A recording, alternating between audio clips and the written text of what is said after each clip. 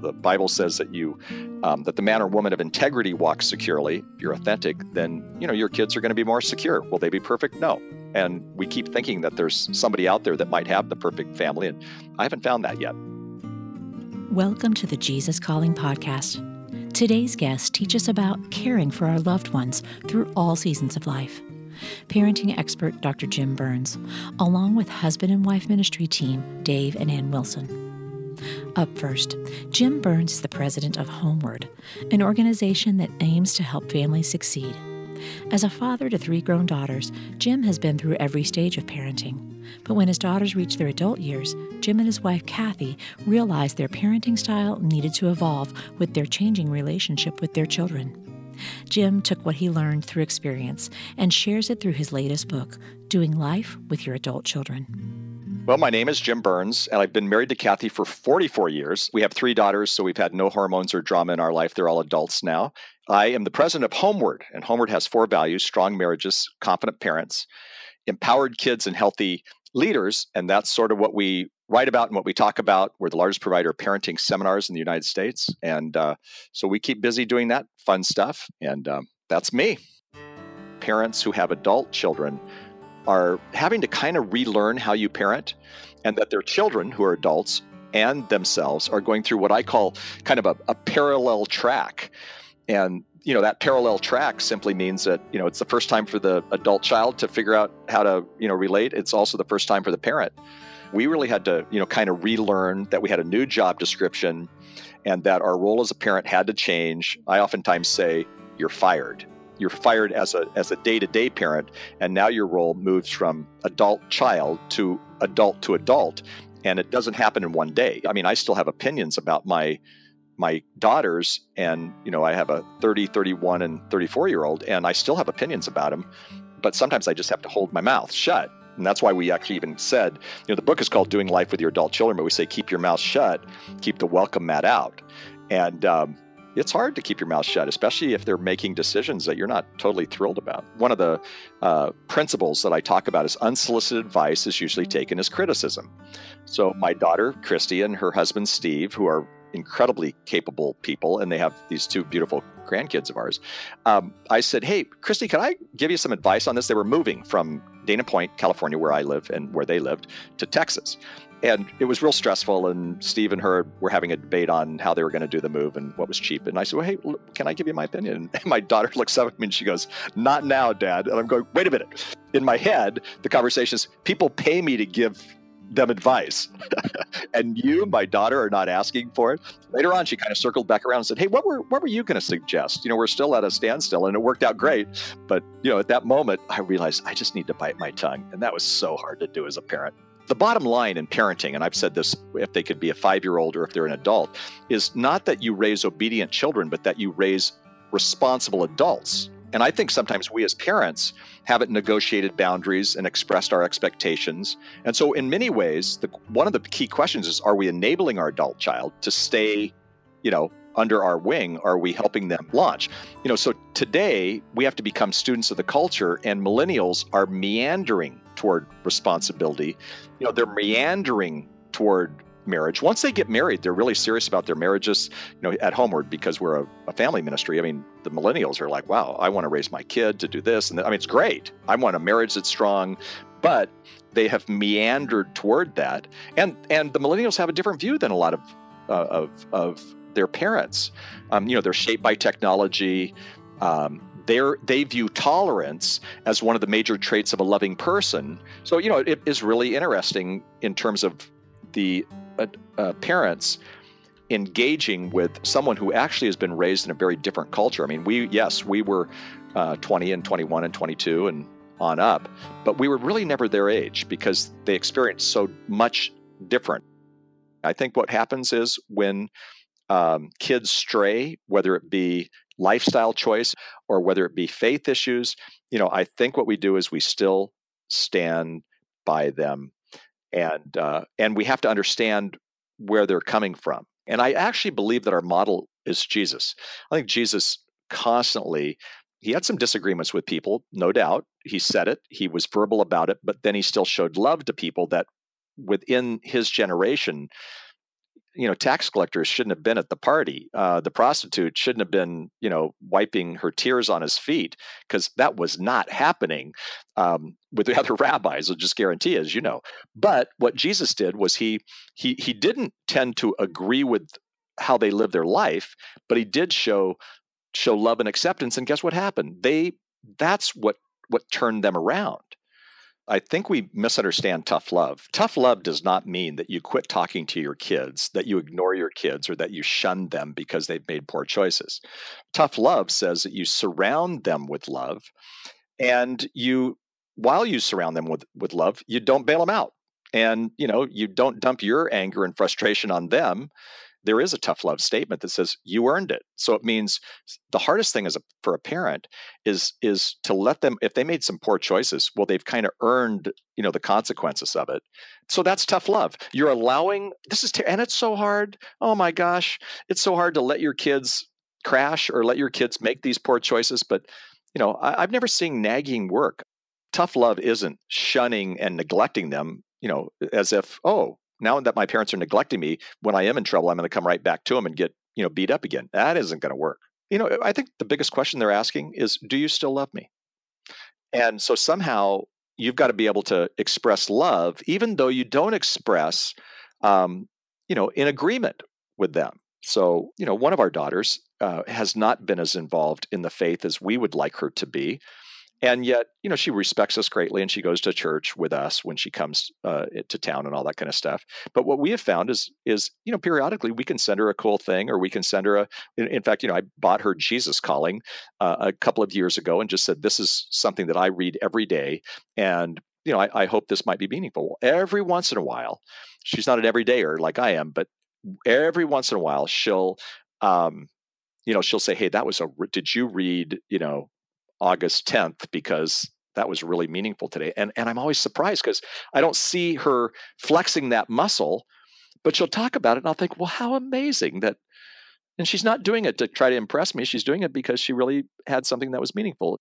I tell people that I have coffee with a woman named Sarah Young every morning, and they kind of look at me like, what are you, some kind of weirdo? But I truly do. And in fact, if there are mornings where I miss it, I pick it back up. And for me, the themes of, and everybody's going to have a different theme, but the themes of thankfulness, gratitude, trust are the themes that jump out at me.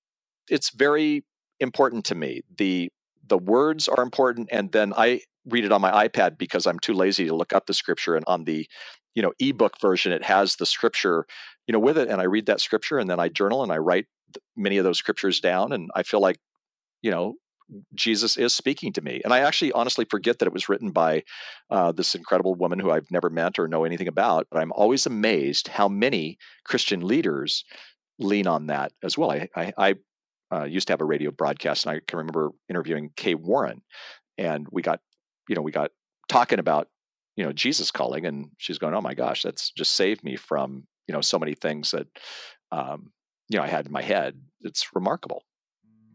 The beauty of being a grandparent is you really can, continue to work on your legacy. Kathy and I are so engaged with our grandkids that we've had to go, wow, we don't want to step on any toes here. But if any grandparent can be the chief babysitter and influence, more and more, my background is youth ministry, and I would say to kids, how did you grow in your faith? And so many times it was my grandma, it was my grandpa, and a lot of people don't have that opportunity. So I think they find them in the church. I mean, I really did. I actually was not too long ago in a place called Sarasota, Florida. Most of these grandparents who were there didn't have their kids nearby, and I said, the church is the perfect place for you to grandparent some people, because there's some people in your church whose parents are somewhere else. And so why couldn't you invest some of your valuable time into the lives of not only the grandkids, but also in the lives of these young men and women who are trying to juggle, and they're so busy, and they're trying to make it work, and they're working these extra jobs, and they live in a beautiful spot, but they really need somebody to just come up and say, hey, can we watch your kids? And you know what? I said, we're going to sign up. So it was without the permission of anybody in the church. I said, can we get a yellow pad? And if you're willing to, babysit for some of the younger generation, would you just put your name down? And then I handed it. The family ministry person goes, this is amazing. They had like 10 couples who said they'd be willing to. So, that's what you do. You go to you find people who will love on your kids if you don't have your grandkids around. You know what? If I can serve in that way, in a small way, then, how much better it is for them to know that, man, there are grandparents who are pulling for them like crazy.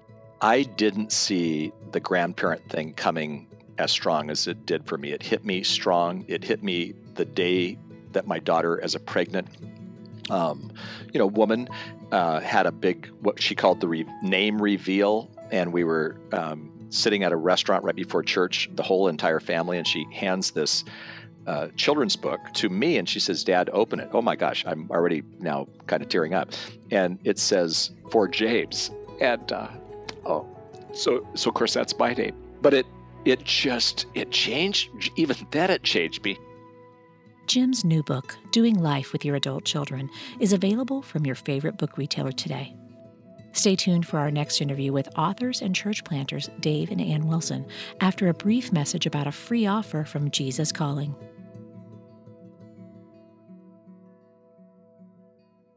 Want a daily reminder that we can have hope, peace, and joy each day in Jesus? Now it's as easy as opening an email. The Jesus Calling Daily Email brings you a thought from the Jesus Calling family of devotionals every day. Brighten up your inbox with this little reminder and take a minute to connect with God during your day. To sign up to get your free daily thought from Jesus Calling, please visit jesuscalling.com/daily-email. That's jesuscalling.com/daily-email.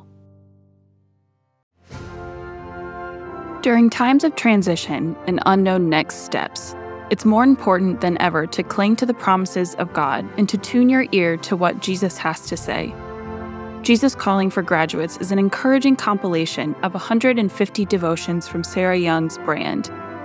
Grads will find topics such as discerning God's will, self-worth, trust, support, and much more. Jesus Calling for Graduates is perfect for both high school and college graduates as they embark on the next chapter. Look for a special custom edition of Jesus Calling for Graduates, available exclusively at faithgateway.com. Today, we're also delighted to host Dave and Ann Wilson on the show. Dave has been the chaplain for the NFL's Detroit Lions since 1985, and along with his wife Ann, the two planted a church in the Detroit area called Kensington Church. As they were building their young family and new church, Dave and Ann seemed to be living the life of their dreams until their 10th anniversary. Ann made a revelation that put their marriage into a spin and would forever change their relationship. Hi, this is Dave Wilson. I help lead a church up in the Detroit, Michigan area called Kensington Church. I'm Ann Wilson. I'm a wife. I'm a mom. We've got 3 sons who are all married, and it will be 4 grandkids in a couple days. Yep, we're waiting with bated breath. And we also, we do a lot of speaking about marriage because we haven't had a perfect marriage, and that gives us something to speak about. And now we're authors, honey. We're authors. Oh, there you go. Well, Ann and I grew up in the same hometown of Findlay, Ohio. And actually, Ann's father was my baseball coach in high school. Her brother was my offensive center. I was the quarterback. He was the center. And Dave was and is 3 years older than I am. And so growing up, when you're in high school and junior high, that's a big difference. And honestly, I thought Dave Wilson was the most conceited, arrogant guy I had ever met. And I didn't grow up in a Christian home, but my sister was older than I was, and she came home after she'd been married, and I was 16, and she said, "Ann, I found out how we can have eternal life." And I gave my life to Jesus and didn't know anybody else that were followers of Christ. And so I started going to church on my own and reading the Bible on my own. And then when I was a senior in high school, Dave Wilson was home from college, and he was like the big stud around our hometown because he was a college quarterback, and he was home, and all these girls came up and said, "Oh my gosh, Dave Wilson's in the gym playing basketball." Then they said, "Hey, did you know that Dave Wilson is a Christian now?" And I was like, "What?" The long story short is I had achieved everything I had dreamed of on a football field and had a scholarship, and I was empty. I couldn't believe I just led the nation in passing percentage at my college, and I was empty, and I couldn't understand it. And I went back to sort of my roots of growing up in a church, and I started wondering if Jesus really was the missing piece of my life. I'm sort of a skeptic, so I had to go on a journey to find out if this story in the Bible was even reliable and true. And I decided if you do your homework, you're overwhelmed by the evidence that says this really did happen. And Jesus died for me, forgave me, rose from the dead to give me a new life and power. And so I gave my life to Jesus. So I went up to him in the gym and I said, "So is it true? You actually gave your life to Jesus?" So that was kind of the beginning. We started off as friends, and then that led to more romance, and we were married about a year later. We've been married 38 years now. I always thought that I would want to play in the NFL, or my dad was an airline pilot. I just thought it was about money and being successful. And the more we grew in Christ, the more we realized, wow, we want to use our lives to extend the kingdom of God in any way we can. I actually got an offer to play for the Cincinnati Bengals as a free agent offer. And yeah, I looked at that and we were like, I don't want to do that. I want to use what God's done in our lives to reach other people. God took us on a journey where we went to seminary, and I got a master's of divinity. And while I was at school, I sort of got a new vision for how God could use the church, and sort of gave us a dream to help start a church that would reach men far from God, unchurched men. And so we moved to Detroit, really to be the Detroit Lions chaplain. That's when that started back in 1985. But we also knew that God would hopefully use us, and we could start a church for unchurched men. And that's why we started Kensington in 1990. You know, within a year, we were at 1,000, 1,500 people attending on the weekend. And then that grew to 5,000 and then 10,000. It just, God really, really blessed it sort of quickly and sort of overwhelmed us. And I got lost in just working to help build this church. And at the same time, I was still doing the Detroit Lions ministry, which meant I'm on the road with the team. We're leading Bible studies during the week. There's a lot of hours that I was away from home and had no idea really how my life was affecting Ann and our boys, and being a family, really a family on mission. When we started Kensington, we already had 2 kids that were 3 and 1, and I was pregnant with our third. And it was all consuming. And honestly, Dave was fulfilling this dream and this call. I felt like we were both called, but as a mom, I kind of felt left in the dust, and I was frustrated, I think, in terms of time and the energy Dave was bringing into our marriage. So it really created a rift in our relationship. And the interesting thing is, I would have told you at that time our marriage is great. I would have told you, on a scale of 1 to 10, we're a 10. If not a 10, we're a 9.8. And my wife probably thinks the exact same thing. I was clueless. Which, by the way, I would have said we are a 1, but probably closer to a 0.5. And the fact that Dave didn't know that made me even more angry, because he had no idea how bad we were doing. So we end up on a date that I planned for our 10-year anniversary, which was just a few months before we were going to open our weekend doors for the church. So we had a great night. I mean, I got us dinner at a really nice restaurant. I had 10 roses brought to the table one by one. So I'd look at the waiter and he'd bring 1 rose, and we'd talk about year 1, and then he brought a second rose. We'd talk about year 2, and all the way up to 10 roses and 10 years. And you were killing it. That night was pretty amazing, and he had gone all out in making this night awesome. So we're driving home, and I had another surprise, which was to pull into the parking lot, of the middle school that we had just signed a contract to rent to start our church. It was in this local middle school, and Ann hadn't seen this middle school, so I'm like, I'm going to show her. This is where we're going to start Kensington. And then I thought it'd be fun to just park, if you know what I mean by parking. We're in the front seat of a Honda Accord, so I lean over to kiss Ann, and she turns away from me. And I initially thought she didn't realize I was trying to kiss her, so I paused for a second, and then I tried to kiss her again, and she definitely turned her head. And so I asked that question no guy ever wants to ask, but I asked it. I said, is something wrong? And Dave had just put on this amazing evening, and so I didn't want to go there and say there was something wrong, and so I just lied. And I said, no, it's okay. I thought I'll just get to it later. And so then he tried to kiss me again, and I was just like, ugh, I don't even want to go there. And I was quiet for a few minutes, and then I just said, I have totally lost all my feelings for you. I have nothing. And I thought, and we had been fighting, I would say things to Dave like, you're leaving again? I'm going to put the boys to bed by myself again. Okay, see you, great. And that's our communication about it. I was angry, he'd get angry. But this time I told him, like, I've lost everything. And I didn't even know where we could go from that point, because I started out really angry. And then my anger turned to bitterness, and then my bitterness turned to resentment. And pretty soon I didn't even care that he was gone. And I had no idea what Dave would say about that. I assumed he'd get angry and say that he was home.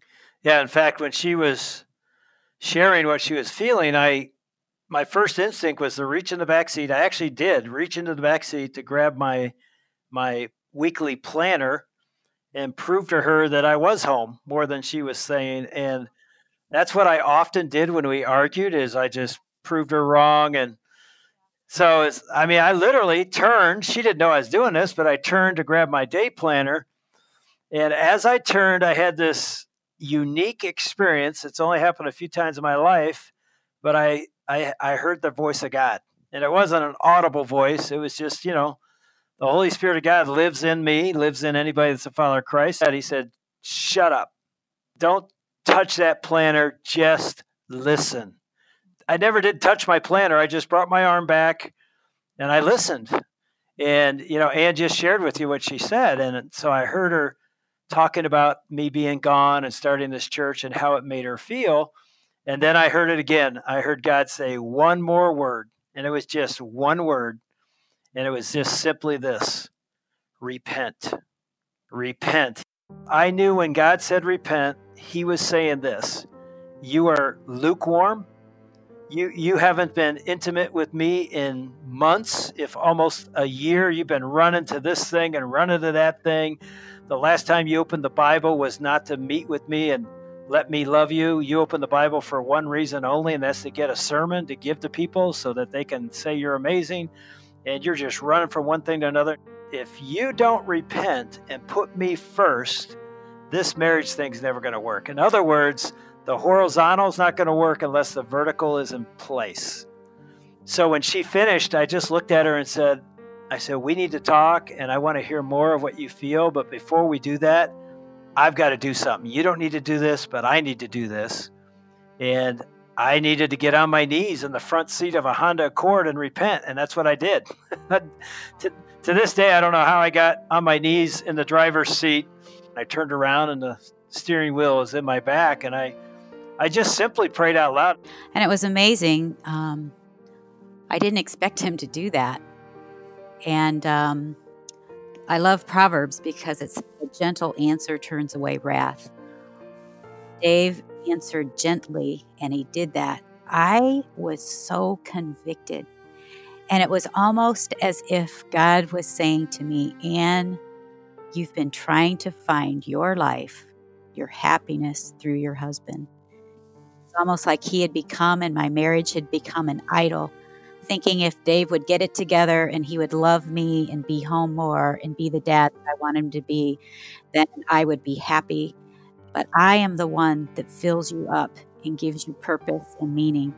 And so as Dave was still on his knees, I did the exact same thing. I got on my knees in the car and I put my forearms and my head in that seat. And I just said, God, I have made my marriage and my husband an idol. And I put you back on the throne of my life.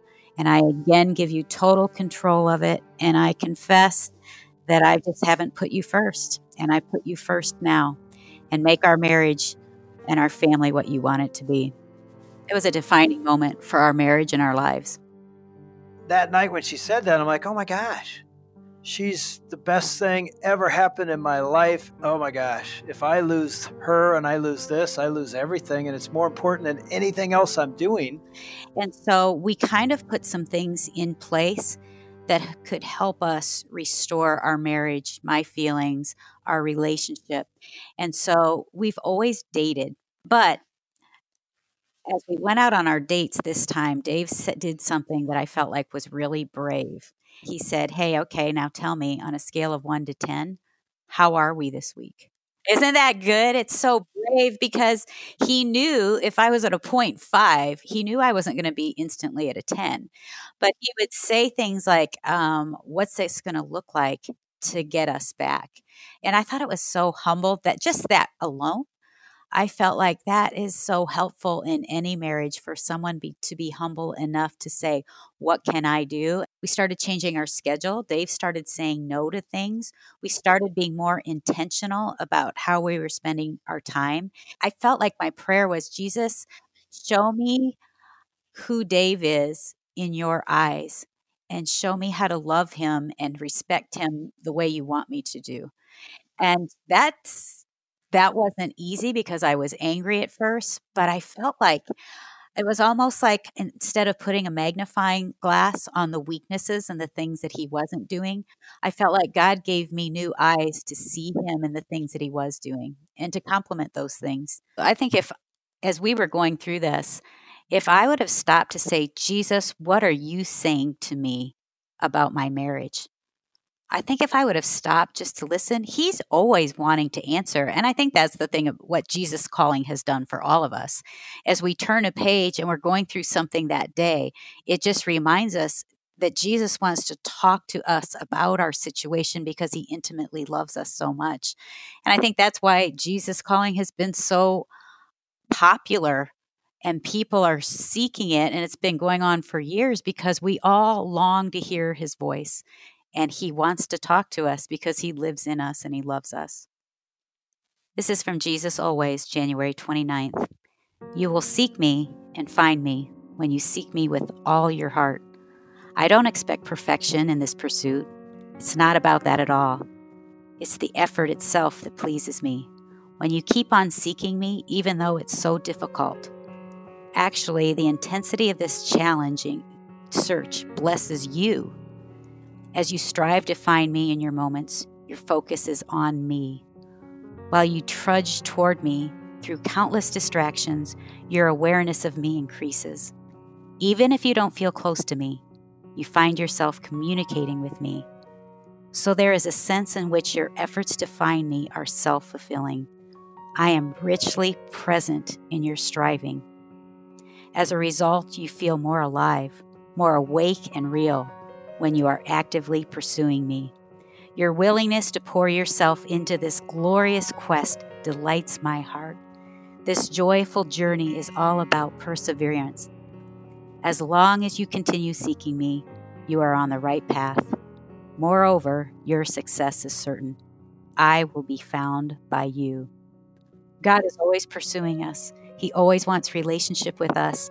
And as our relationship with him just becomes more beautiful and intimate, that affects every single area of our lives. I think what I realized I started doing was the more I started concentrating on Dave, I was consumed with him. And the more I would concentrate on God, I was consumed with him. Does that make sense? It's almost like I reestablished my everyday relationship of talking to him continually, of surrendering, confessing as it came instead of letting things build up. And I feel like in time, my feelings for him came all the way back to a 10. And I feel like that was only because of God's mercy, grace, but also putting it into practice of my walk with God, like really fighting for it and making it a priority. Almost every marriage I know, at some point, we're disappointed in our spouse. They don't give us or do for us what we thought they would do. We're not as happy, or we're disappointed. And so we think we married the wrong person. If we get the right person, then we'll find that romance and that happiness and that joy we thought we'd get. And what we discovered is you didn't marry the wrong person. You're looking in the wrong place. Only God can give you what you're really looking for. When you find that through your relationship with Jesus, he fills you up to a place where you come back to your marriage now, not to get, but to give, because you got something to give. It's an overflow of what God has given you. Man, that's what vertical marriage is all about. If you pursue Jesus first vertically, he gives you life that you bring into your marriage. And it just changes every aspect of not just marriage, but your whole life. But it definitely applies to your relationship. Pursue him first, pursue your spouse second, and you will come alive again. To learn more about Dave and Ann's book, Vertical Marriage, please visit daveandannwilson.com.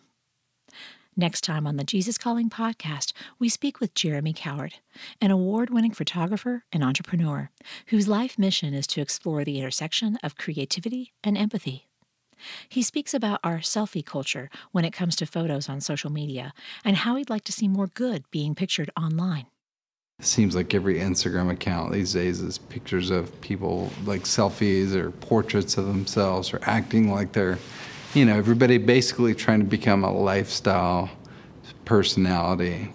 I think there's just danger in that and becoming so obsessed with ourselves and the way we look and the story we're telling that none of that is true and none of that is real life. And so I just crave to see more people trying to help with their tools, use their accounts to do good things, to showcase others, to tell other stories. I mean, we can't get enough of that. Do you love hearing these stories of faith weekly from people like you whose lives have been changed by a closer walk with God? Then be sure to subscribe to the Jesus Calling Stories of Faith podcast on iTunes, Stitcher, or wherever you listen to your podcasts. If you like what you're hearing, leave us a review so that we can reach others with these inspirational stories. And you can also see these interviews on video as part of our original web series, with a new interview premiering every other Sunday on Facebook Live. Find previously broadcast interviews on our YouTube channel, on IGTV, or on JesusCalling.com/video.